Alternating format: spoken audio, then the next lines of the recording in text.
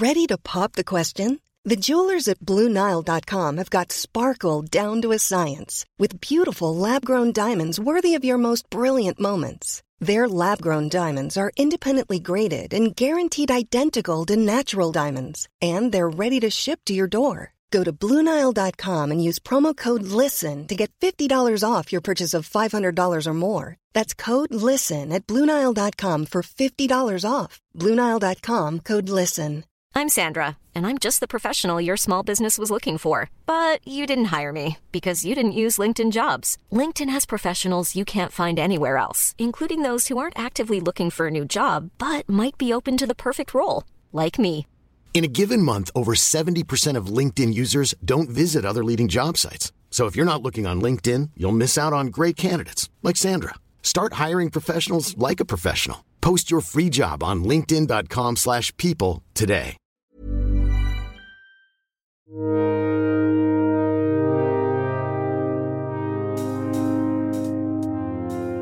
Hey guys, my name is Emily Friedlander, and you're listening to episode 10 of the Thump Podcast.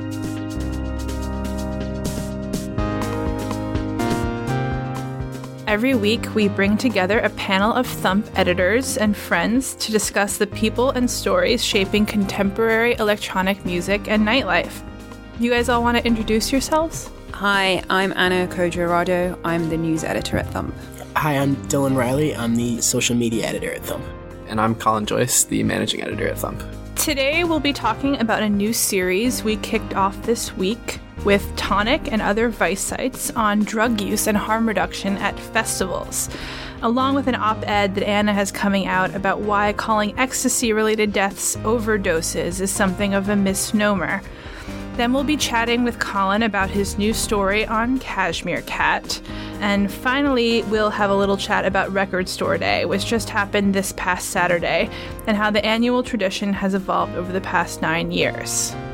Today is special because it is our 10th episode and also Anna's last, at least with us here in this studio in New York. Yeah, I'm moving back to Europe, so you can all continue to make America great again without me. Oh. We'll do our best. She'll still be dialing in, though. Yeah. And doing a lot of work probably about harm reduction and drug use at festivals and clubs, which we'll be talking about later today. All right, so what have you guys been listening to this week? Dylan? So recently I've been listening to this EP called No from this band from Boston called Model Actress. They are like split between like LA and Boston. Like they go to Berklee College of Music. I saw them play Basements a lot when I was still living in Boston. And I've been like hearing these songs for like a couple years, and now it's nice to have recorded versions of them as opposed to like slamming around in like a sweaty basement. What are they like? They're like noisy post-punk, but they have kind of like a dance vibe to them too. Like the legacy of like Factory Records. Yeah, definitely. I think it sounds a lot like Factory stuff, and also a little bit like Curve, that shoegaze band. Cool. I've been listening to a new release by a Welsh producer called Dawood, not to be confused with Darude. It's spelled D-A-U-W-D. He's got his debut album coming out on the Ninja Tune imprint Technicolor. And I've been listening to him for quite a few years now. He's only sort of put out the odd release here and there, so this is his first full length. One of the tracks that's out at the moment is called Leitmotif, and it's super hazy, housey vibes, and it's like very textured and wonky and basically very introspective, exactly what I just love listening to. And I've been following him for a while now, so when you sort of see a debut release, you just, for an artist that you've been backing, you just kind of like, you feel really happy to see that. Totally. Technicolor's been kind of killing it in general, too. They also have the Umfang album coming out soon. Lots of good stuff in the Ninja Tune sub-label. Exactly. The whole Ninja Tune family, I think, has sort of been putting out some really great stuff recently. I've been listening to the new mini album, whatever you want to call it, from Cara Liz Coverdale. She's a Montreal-based ambient composer and organist, and she has a new thing called Graphs out on Boomcat Editions, which is the like in-house label for the online retailer, Boomcat. Secretly home to some of the best music writing in the world. If you ever read their product descriptions, they're just like surprisingly deep for something like that. But the Careless Coverdale release is like in the same vein of sort of twitchy ambient music that I've talked about a lot on the podcast already. It's definitely in line with the Visible Cloaks album that came out earlier this year. And she's worked with people like Tim Hecker and LXV, people that do really detailed things with ambient music. Like, it's not just like a single sustained note, but people making stillness out of chaos, basically. And I think that her newest thing is definitely her best in that vein. There's just a lot of movement happening and it still feels really peaceful. What I've been listening to this week is kind of the opposite of making stillness out of chaos. I'm actually just getting to know it, but yesterday we put up an album stream of Ryuichi Sakamoto's new record. And I mean, obviously he's had like a really varied career with Yellow Magic Orchestra and decades of solo work. But I feel like my favorite thing about him is this sort of perfect amount of negative space around his compositions. Like, he's just so simple and melodic in a way that isn't too schmaltzy, but is also like really endearing and moving. And like my favorite, I mean, this is probably a lot of people's favorite thing he's done, but he did the score for Merry Christmas, Mr. Lawrence, which was a film that involved David Bowie about 4 men at like a Japanese military prison around the Second World War. It's just this beautiful, kind of Christmas-y, I guess, like piano theme. And it's just, I don't know, it just speaks to me a lot. And the new album has other stuff going on, but it also has a lot of beautiful piano work in it, which I love. And even when he's doing stuff with like electronics, it still feels very spacious. For sure. I've noticed that like he almost has this pattern, and maybe it's thrown off because this is his first in 8 years, where he was kind of alternating between making records that were more electronically based and records that were more straight up piano. Where does this fall on that spectrum? Because I actually haven't heard it yet. I think it's like in the middle. Oh, cool. It seems in the middle. That's awesome. Some of my favorite things that he's done are like right in the middle of that, but it's often him working with electronic producers. Like he had a couple records with Finesse that I like absolutely love, but it's Sakamoto playing piano and then Finesse processing it over the top. And I think that that's some of the best stuff that he's done. So that makes me happy that it's in the middle of those things. Yeah, it's just beautiful. And I know that there's like a sort of epic backstory behind it as well, involving his own personal struggle with an illness. He was battling cancer for the last few years, which he recovered from, and then also the Japanese earthquake in 2011.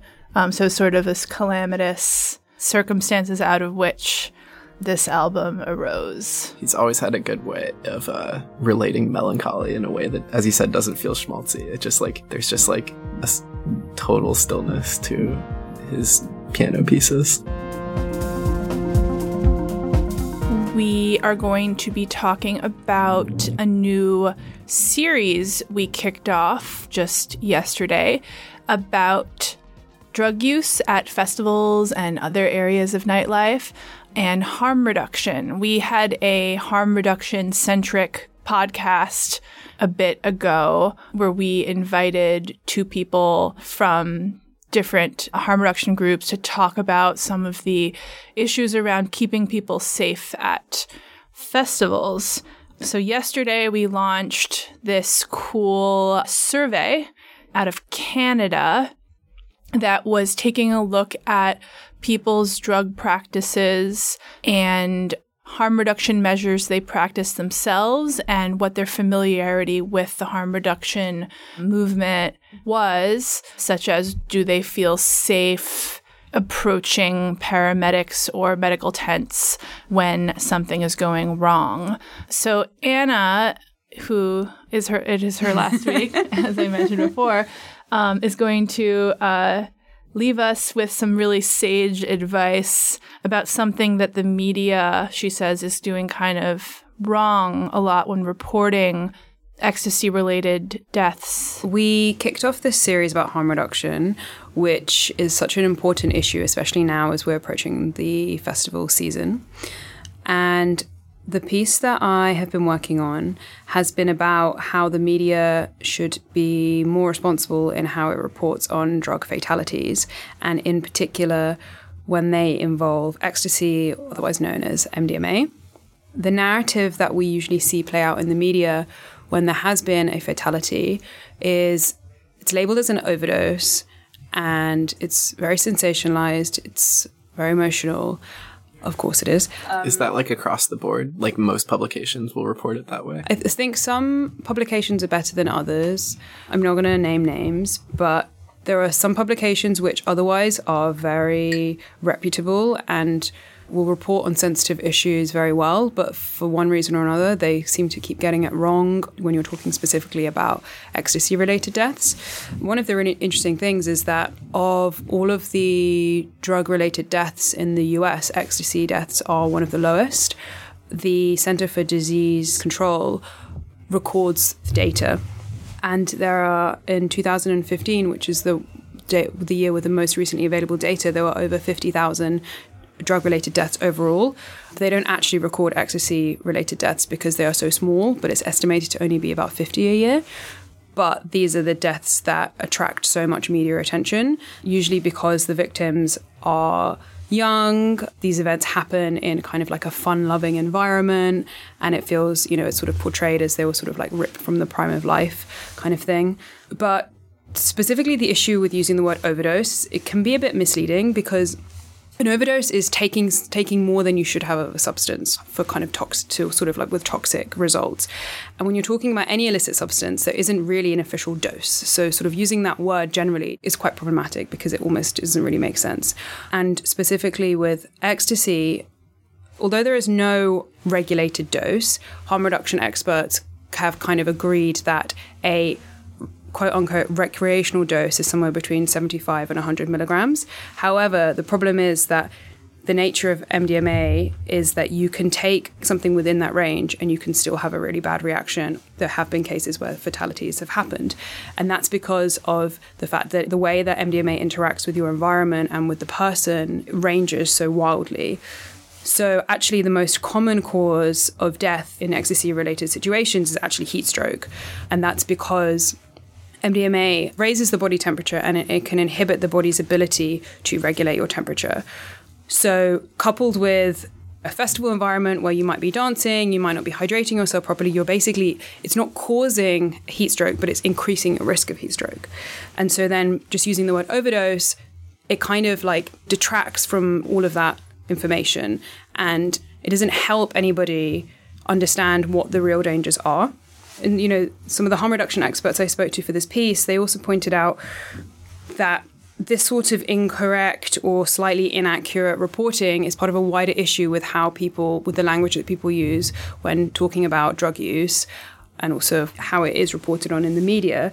You can sort of stray into territory which is inaccurate, and even worse, you can start dehumanizing the situation. So you should never use words like junkie or zombies or pillheads, because that just kind of totally dehumanizes the person who this happened to. And it just steers the conversation further away from harm reduction, which is basically that you have to accept, whether it's illegal or not, people are going to take drugs and you just need to help them minimize the risk. Of course, nothing you can do is ever going to be totally safe, but there are things that you can do to minimize those risks. And the media basically needs to play a more responsible role in helping to deliver those messages and just being more accurate with their reporting. Can you overdose on ecstasy? Yeah, you can definitely take too much, and then that's going to have negative impacts on your body and all of the functions that your body needs to do. One of the dangers that's happening at the moment is that the tablets themselves and also the powder has an increased strength. So the advice at the moment, this is especially true in the UK, where there have been studies that have found that the strength of the MDMA tablets on the market increased in the past few years. So the harm reduction recommendation is that if you have a pill, you basically take a quarter of it to start with and see what happens. And if you have powder, you crush it up and you take a really small amount. But so this is sort of going back to the issue that the problem is, though, you can basically take a quarter of a pill and you can get heat stroke or various other complications. And of course, this doesn't take into account anything that these tablets or powders have been cut with. So that's sort of the other big issue with referring to something as an overdose, because actually perhaps there was something else in that powder or in that tablet, and that's really what created the adverse reaction. And so calling an overdose kind of like detracts from the fact that you have a contaminated substance because you have an unregulated drug market and because there's no way to sort of quality control what you're taking. It seems like the problem's like systemic almost. Like as a society, we have a limited understanding of this issue, and therefore we use language that's limited, which makes us have a limited understanding of it. Yeah, exactly. And also, you know, we all work in the media and we know how it is. You know, it's so much easier to just write overdose than it is to say drug-related death, or to kind of get into the weeds about really what happened and to break it down. Journalists tend to use the simplest language and try to kind of like convey the point in it as few words as possible. And this is true of kind of any health reporting, that you sort of can cut corners and you can miss out really big chunks of important information. Sometimes in stories I've worked on, you find out that the person died not because of what they had ingested, but because they ran into the street and got like hit by a car. Yeah. And then that's still reported as like a drug death. Exactly. And it's kind of complicated. Yeah, exactly. Because, you know, the substance that you're on, or the mix of substances that you're on, may have caused you to do something that you perhaps otherwise wouldn't have done, and something that's very, very dangerous. And so, yeah, is that, you know, is that an overdose? No, it's that you've taken something and it's sort of like had this chain reaction. One of the tenets of harm reduction is that you should try to always use the buddy system, which is basically like staying with at least one very trusted friend with you if you're taking any substances. And this is also true of alcohol, just to kind of look out for each other. What were some other self-harm reduction measures that we mentioned? Using the buddy system, which is, as I said, basically just being with good friends who you trust. And if something goes wrong, you guys will look out for each other and you will get medical help if you need it. There's this phrase, start low and go slow. So crush up your powder, take a really small amount, cut the pill up pretty, into quarters, and wait a couple of hours to see if there's any effect, and then increase if you feel like you really need to. But basically sort of you can go up, but you can't go down. And the other big one is to keep hydrated. And this one actually with MDMA is a bit complicated because there is a danger that you can drink too much water. So the advice is to drink water, but also try to drink electrolytes. So like sports drinks like Gatorade, to just keep the kind of like salt and water balance right in your body.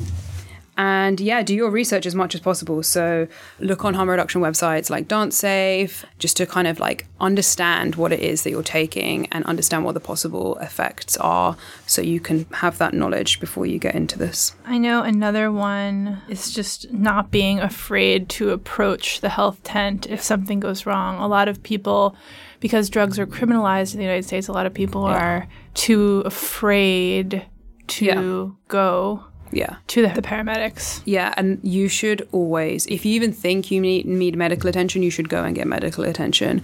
The patient confidentiality rules mean that they can't tell the authorities. And if you take a friend, you also will not get in trouble. And I think, having covered this for a while, that is really the biggest threat in all of this, that people just are too scared because they think they're going to get in trouble. They won't. And you should always seek medical advice. You should always seek medical attention and medical help if you or a friend are in danger, because the situation could escalate and have really, really dire consequences, and it's just not worth it. Like you won't get in trouble.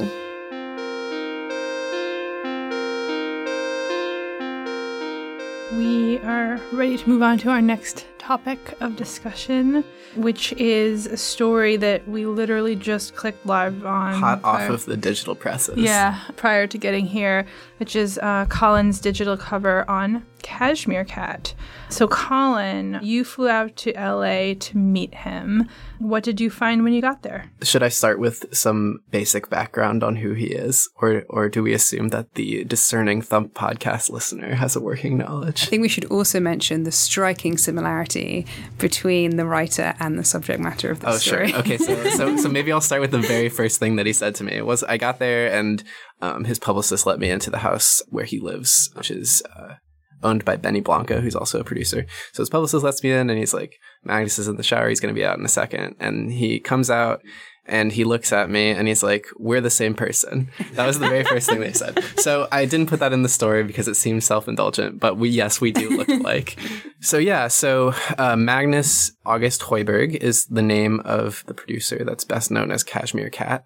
He's been making music under that name for like 6 years, first doing this sort of spacey instrumental electronic music that was inspired by R&B and Jersey Club, and at least the dynamics of EDM at that time. Like, he wanted to make something that was soft, he said.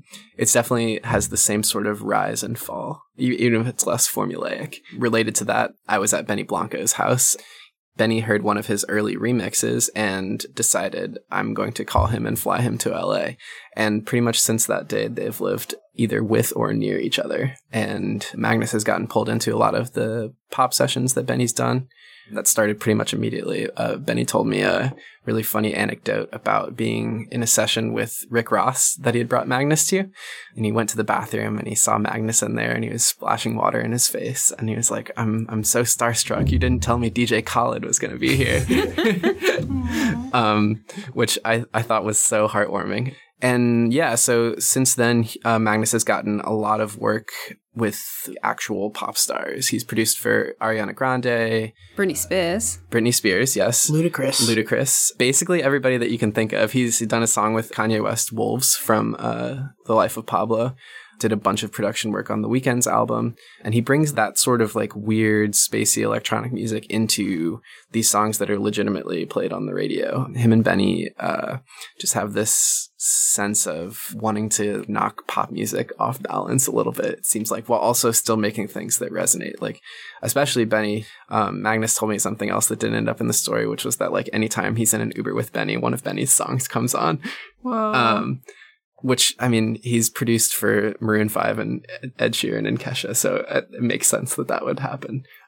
He was nominated for a Grammy, too, yes, right? Both Benny and Magnus were nominated for a Grammy this past year for their work on Tory Lane's song Love, that's L-U-V. There's a great picture of them on the Grammys red carpet together, where Benny is wearing this, like, shiny paisley tuxedo and is holding hands with Magnus, and Magnus is wearing a long gray hoodie and camo joggers and a pair of Converse on the Grammys red carpet, which was almost identical to the outfit that I saw him wear. It should be noted. Same hat and everything. He's dedicated to comfort, I guess. I guess the reason that I went out there was that he has this new album coming out on Friday. It's his debut full length called 9. And it's the first solo thing that he's done that brings the work of that production into the like weird electronic realms that he's usually orbiting in. So there's guest spots on the album from Ariana Grande and Selena Gomez and Camila Cabello, formerly of Fifth Harmony. Ty Dolla $ign makes an appearance, The Weeknd. It's just like all of the people that he produced for and a couple of others. It's almost like he's called in the favor to come onto his album. And because he has such like a dedication to doing weird things with his own music, like Benny says he'll like take the sound of a coin dropping and turn it into a harp or things like that. There's a moment on the album where he turns the bark of one of Benny's dogs into a drum hit. Because he's willing to do things like that with singers like the singers that he uses, it ends up feeling like this weird alternate reality version of pop music. Like you recognize the voice, but there's just something really strange happening. And I think that that's really cool. It's like, he actually had a song a while ago from one of his early EPs in one of the Grand Theft Auto games, like on the, I don't know if you guys know about that, but they have like radio stations within the games. So I kind of envision his new album almost being like that sort of soundtrack for like a hyper heightened version of Los Angeles. And I think that's really cool. Yeah, I was sort of wondering, like, obviously more experimental producers working on pop songs has been the narrative of music for the last few years. Yeah, especially around people like Kanye bringing people into the studio.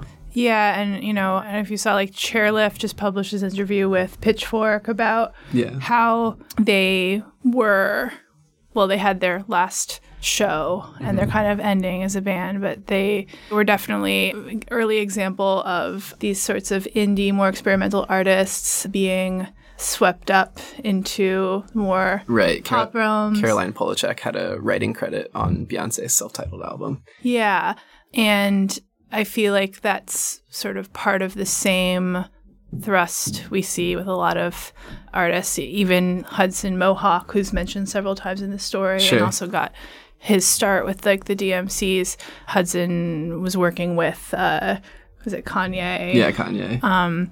And so I'm just wondering sort of like what Cashmere Cat has done apart from everybody else. And I think you gave a really good answer in your story, but I just wanted to have you repeat it. Yeah. In a world where Sophie can produce for Madonna, that this is like a thing that can happen. But I think that what Cashmere Cat's done on this album specifically is kind of like the opposite gesture of a experimental producer going on to a pop singer's song, which he's done capably and very, very impressively many times. He's instead dragging these pop singers into his world, forcing them to contort around his weird beats and strange squeaking noises and clanging metal sounds that occasionally pop up, and he bends them to what he wants instead of doing the opposite.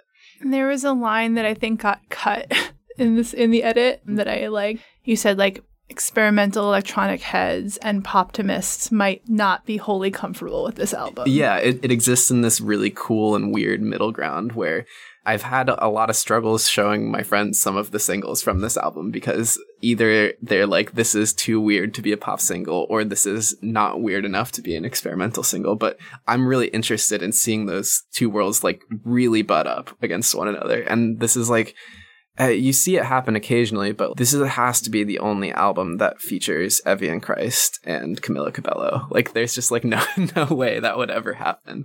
And it's cool that there's someone that can facilitate that. What should people look forward to in the story as far as just meeting Cashmere Cat, the guy? Oh, yeah. So, I mean, this was his first ever in-person interview in English. He's done a couple, or at least one, in his native Norwegian. But because of that, I think that people have this reputation, people have this understanding of him being really shy and reserved, which is maybe accurate at a certain point in his career, but that's absolutely not the experience that I had with him being out there. He was just like really goofy and gregarious. Like, one of the first things that he said to me, aside from saying that we were the same person, was he asked me if I believed that the world could be a simulation, which was before I'd had my coffee on that early LA morning. And interestingly enough, he asked the same question of the photographer a few hours later when she showed up. Yeah, he's just a really goofy guy in a incredibly endearing way. And that's the thing that I'm most happy about communicating in the piece, I think, is that pop producers in general have this, and especially Magnus have this reputation of being kind of cloistered, like in their own rooms, like away from the world. And that is definitely like a side of him, but he's also like really stoked to see a golden retriever laying in the sun as we walk down the street. Like, I don't know, he's just like a person. And I think that through both his own discomfort early in his career and just like the way that the music press latches onto quasi-anonymous figures, there's this mythos around him that doesn't correspond with the reality of being in a room with him. Mm-hmm. So yeah, check out Colin's Cashmere Cat story. It has really great photos from Kate Opperman that very much capture the LA sun vibe of his daily life and just of what Colin's been describing about him being kind of a playful, goofy character. So the final thing I wanted to talk about today was Record Store Day. Everyone's favorite holiday. Everybody's favorite music-centric holiday. The holiday of music. Yeah, music's biggest day. Yeah. Or recorded music's biggest day, which will only excite certain people. Record Store Day was on Saturday. It was the 9th Record Store Day, I believe, in a row. It was conceived 10 years ago. Who here went to Record Store Day? I did. Just Dylan. I did as well. Oh, wow. Anna and I did. I found myself in rough trade in Williamsburg. I'm not really sure why. Wait, you were both, did you see each other? We did not see each other, but I was there. I found myself outside Record Grouch on Manhattan Avenue in Greenpoint talking to a friend who had just gone for Record Store Day. And I saw the crowds inside the record store and was like, I don't know about going in right now. So I'm especially interested in Rough Trade, the experience of Rough Trade on Record Store Day, because as big an empire as they are, as a multinational record store company, they seem to have like the most gain from something like that. What was it like being there? I should say I was there. I had a friend visiting, so we were kind of doing like touristy things. We got there and there was this like big line on the other side of the street. It was like if you wanted to just like look through the regular records, or like they had some bands playing too for like a free show inside, you could just walk in. But if you wanted to look at like the Record Store Day exclusive ones, you had to like wait in this line and get a wristband, and then there was like another line to look at the things, and like people had been there since like 11 o'clock the previous night and like had camped out. That's so upsetting. Yeah. I don't know about you. The mix of people was also in that line was very interesting, because as a British person, I was obviously immediately drawn to the queue and had to find out what it was for. I didn't stand in it. I also was just passing through. I sort of hadn't really planned to go to Rough Trade. But the mix of people in the line was super interesting. It was all ages, a lot of older people there actually as well. I really should have gone and asked them, what they were hoping to find. But yeah, they all look very determined, very serious to be in this queue. Whereas the other people sort of milling around, I guess they just kind of wanted to be like me, just kind of found themselves there and just wanted to see what the fuss was about. But as someone who don't really buy records because I don't listen to vinyl, so I kind of just like potted around and then left. Yeah, like I said, I was there mostly because friends wanted to go. But I mean, I checked out some of the bands like hanging around. A couple people were in line, but like the lines too were like, even if you weren't doing like the exclusive titles, were like wild, like snaking around like the various displays. Like if you like wanted to get a record, you were going to be in line for like a half hour. But was this for special Record Store Day releases or just general all of it. Music? Like they didn't have like a separate register too. You think like you make you wait in this line, you think they'd have like a separate thing, and they didn't. You had to wait in this like huge line with everyone else. So it's sort of like for the rest of the year, they don't think that they should go to record stores. That's sort of what it feels like. Exactly, yeah. That's exactly what it felt like, because actually I think something like crate digging and also to a certain extent, I guess, like book shopping, to me, it's such a personal thing. You go by yourself and you kind of get lost in all of the titles and all of the records, and there are sort of groups of people who are either sort of doing, I think, like what both of us were doing, basically being tourists, and it's, I don't know, it kind of doesn't really feel like how you would actually buy records and how you sort of actually participate in this kind of thing. For sure, yeah, it doesn't resonate. I've been I didn't go this year, mostly because I was hard at work on my Cashmere Cat story, but also, I don't know, I'm as someone who spends a lot of money and a lot of time in record stores, I like wasn't interested in battling that rush. And haven't been for a couple of years now, even if I've done it to like see bands or like hang out with friends. I think that there's an appeal to that. I recognize that I'm not like the normal consumer in that way. I think that anything that gets people into these stores is like really cool and important. Like even if it means a 30-minute line at Rough Trade, I think that that's like a good thing for the industry as a whole. I mean, so often I'm in a record store that I love, and it's the solitary experience that you describe, like, which is a really good thing for how I personally want to go through records, but it can't be good for the bottom line that I'm always the only person in the record store in my neighborhood. The guy's like, I haven't fixed my air conditioning yet. Do you want a beer? And it's like, well, that's a really cool one-on-one interaction, and I love that. But also, I wish you had enough money to fix your air conditioning, like, for you, man. Yeah.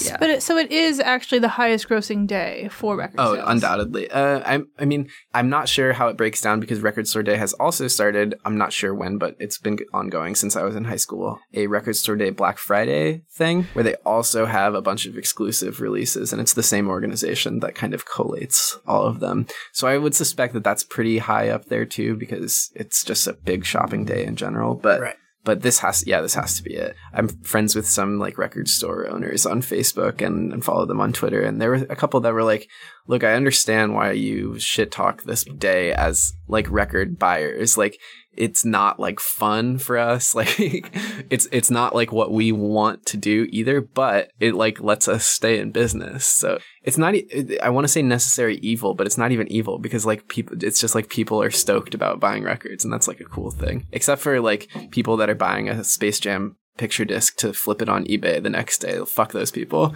Yeah. Like the big one this year was Toto's Africa. Was a picture disc, and I was like, I had friends that were like half excited about it, like ironically excited about it. It's like no one's actually like itching to buy this record to listen to it. I think that that's the legitimate criticism that gets leveled at Record Store Day most often, and shows up in a piece that our UK team published, is that like all of these exclusives that are like represses of like Fleetwood Mac's Tusk for like the 10th time end up clogging up the like distribution pipeline, of which there are incredibly few throughout the world. There's just not enough pressing plants for the demand of vinyl, and Record Store Day clogs that up with these releases that are making people money. But I mean, I'd rather have another techno 12-inch or something. I don't know. Yeah, or literally anything else than like whatever the stupid thing was. But yeah, I mean, speaking of someone who like spending even less time in record stores, and I'm more likely to buy records on like merch tables than I am. I mean, that's just like the way I engage with music now. But I agree that like for the most part, it's a good thing, and I should probably stop being so negative about it. But at the same time, like watching people with arms full of records of like stuff that they're probably never going to listen to. It's kind of an odd scene. Sometimes it really feels like Black Friday. Yeah, like it's like exactly people clamoring over one another. I remember one year back in Tampa, I went to our local record store that gets 2 copies of whatever exclusive title, and people are legitimately lined up at 8 a.m, and they're passing out coffee because half the people are there are like high school kids that are really stoked to be able to snag like some exclusive Ariel Pink 12-inch, and then there's just like old dudes that are very, very clearly putting it on Discogs right as they get home, and it's just like And speaking of Discogs, something I also wonder is whether it's still relevant to focus so much on brick and mortar store sales for these record stores, if that makes sense. Like when you walk into most record stores now, there's like a big sign for here is our Discogs profile, and like you can buy the stuff on Discogs, and sometimes I get the feeling that maybe they do some of their best business on Discogs for sure. So I wonder if the Record Store Day initiative should also be like an online initiative. I think that it is for some retailers. I think that Rough Trade might sell some of their exclusives online. I'm not 100% sure, but I feel like that's definitely been something that they've experimented with.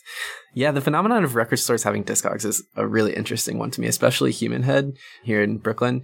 A friend of mine tells me that he often will sit at home browsing Human Head's Discogs page and then go in the store and buy it because he realizes that he can buy it cheaper like in person. But without shipping? Yeah, but he can browse at home. And I think that's a nice service that they can provide.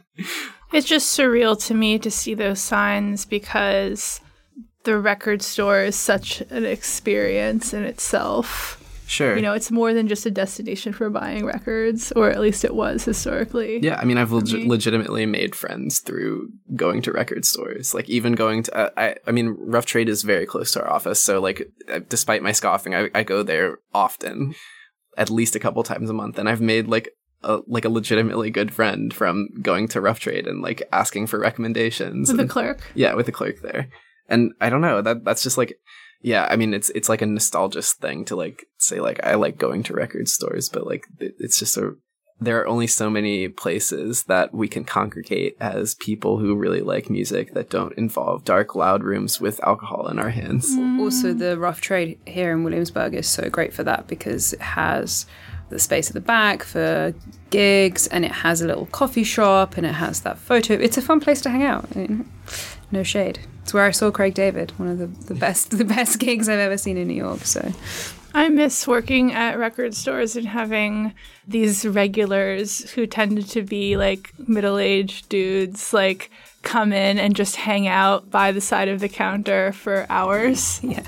And they weren't like a friend, but they were like a special kind of record store friend. Yeah. That was very endearing. I just wanted to shout out the Space Jam Blue and Black Starburst vinyl that came out this year on Records Today. There are already 2 copies on Discogs for $95. So that's the state of things. Yeah, that's to be expected, I think. You've been listening to the Thump Podcast, a production of Vice Media and Thump. I wanted to shout out Tim Barnes, who engineers and edits the podcast. You can find him on Twitter at TimBarnes451. If you'd like to read some of the stories we've been talking about, please log on to our website at thump.vice.com. You can also follow us on social media over at twitter.com/thumpthump or facebook.com/thumpthump. Where should people follow your stories, Anna? I'm at Anacod on Twitter. I'm on Twitter as well at dillydill26. And I'm on Twitter at OutaSiteOuta. I'm on Twitter at AdHocEmily. If you'd like what you've heard, please rate and subscribe on iTunes. Ratings help, but word of mouth is the only way that we get this out there. Have a good day.